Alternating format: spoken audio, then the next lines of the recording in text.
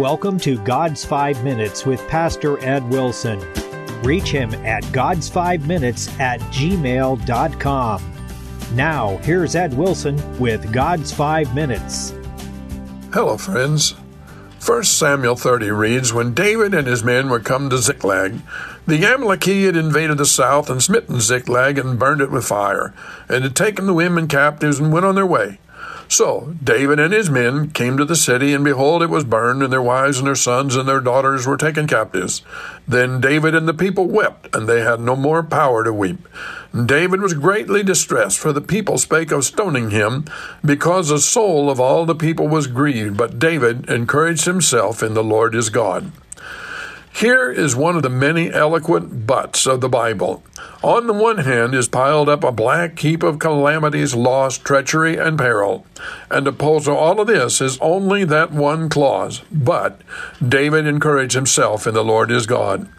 There was only one possession in all the world, except his body and the clothes on his back, that he could call his own at that moment.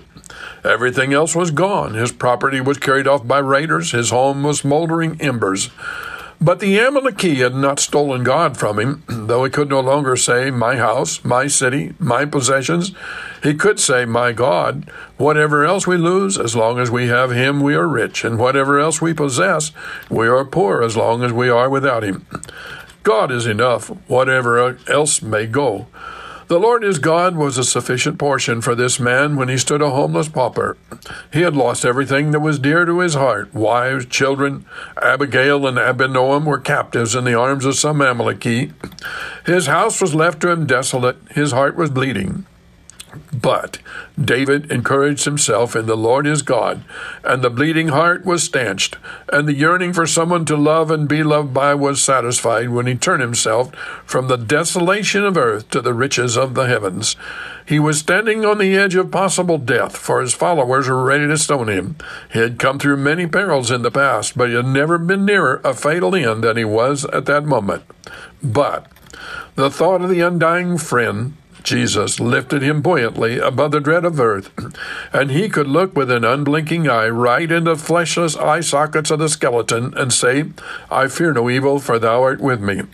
So for poverty, loss, the blasting of earthly hopes, the crushing of earthly affections, the extremity of danger, and the utmost threatening of death, here is a sufficient remedy, rather, that one mighty assurance, the Lord is my God. For if he is the strength of my heart, he will be my portion forever. He is not poor who has God for his, nor does he wander with a hungry heart who can rest his heart on God's, nor need he fear death who possesses God, and in him eternal life. So, friends, in all our changing circumstances, there is more than enough for us in that sweet, simple, strong thought. The end of sorrow, that is to say the purpose of sorrow, is to instill in us the conviction that God is ours, to drive us to him by lack of all beside.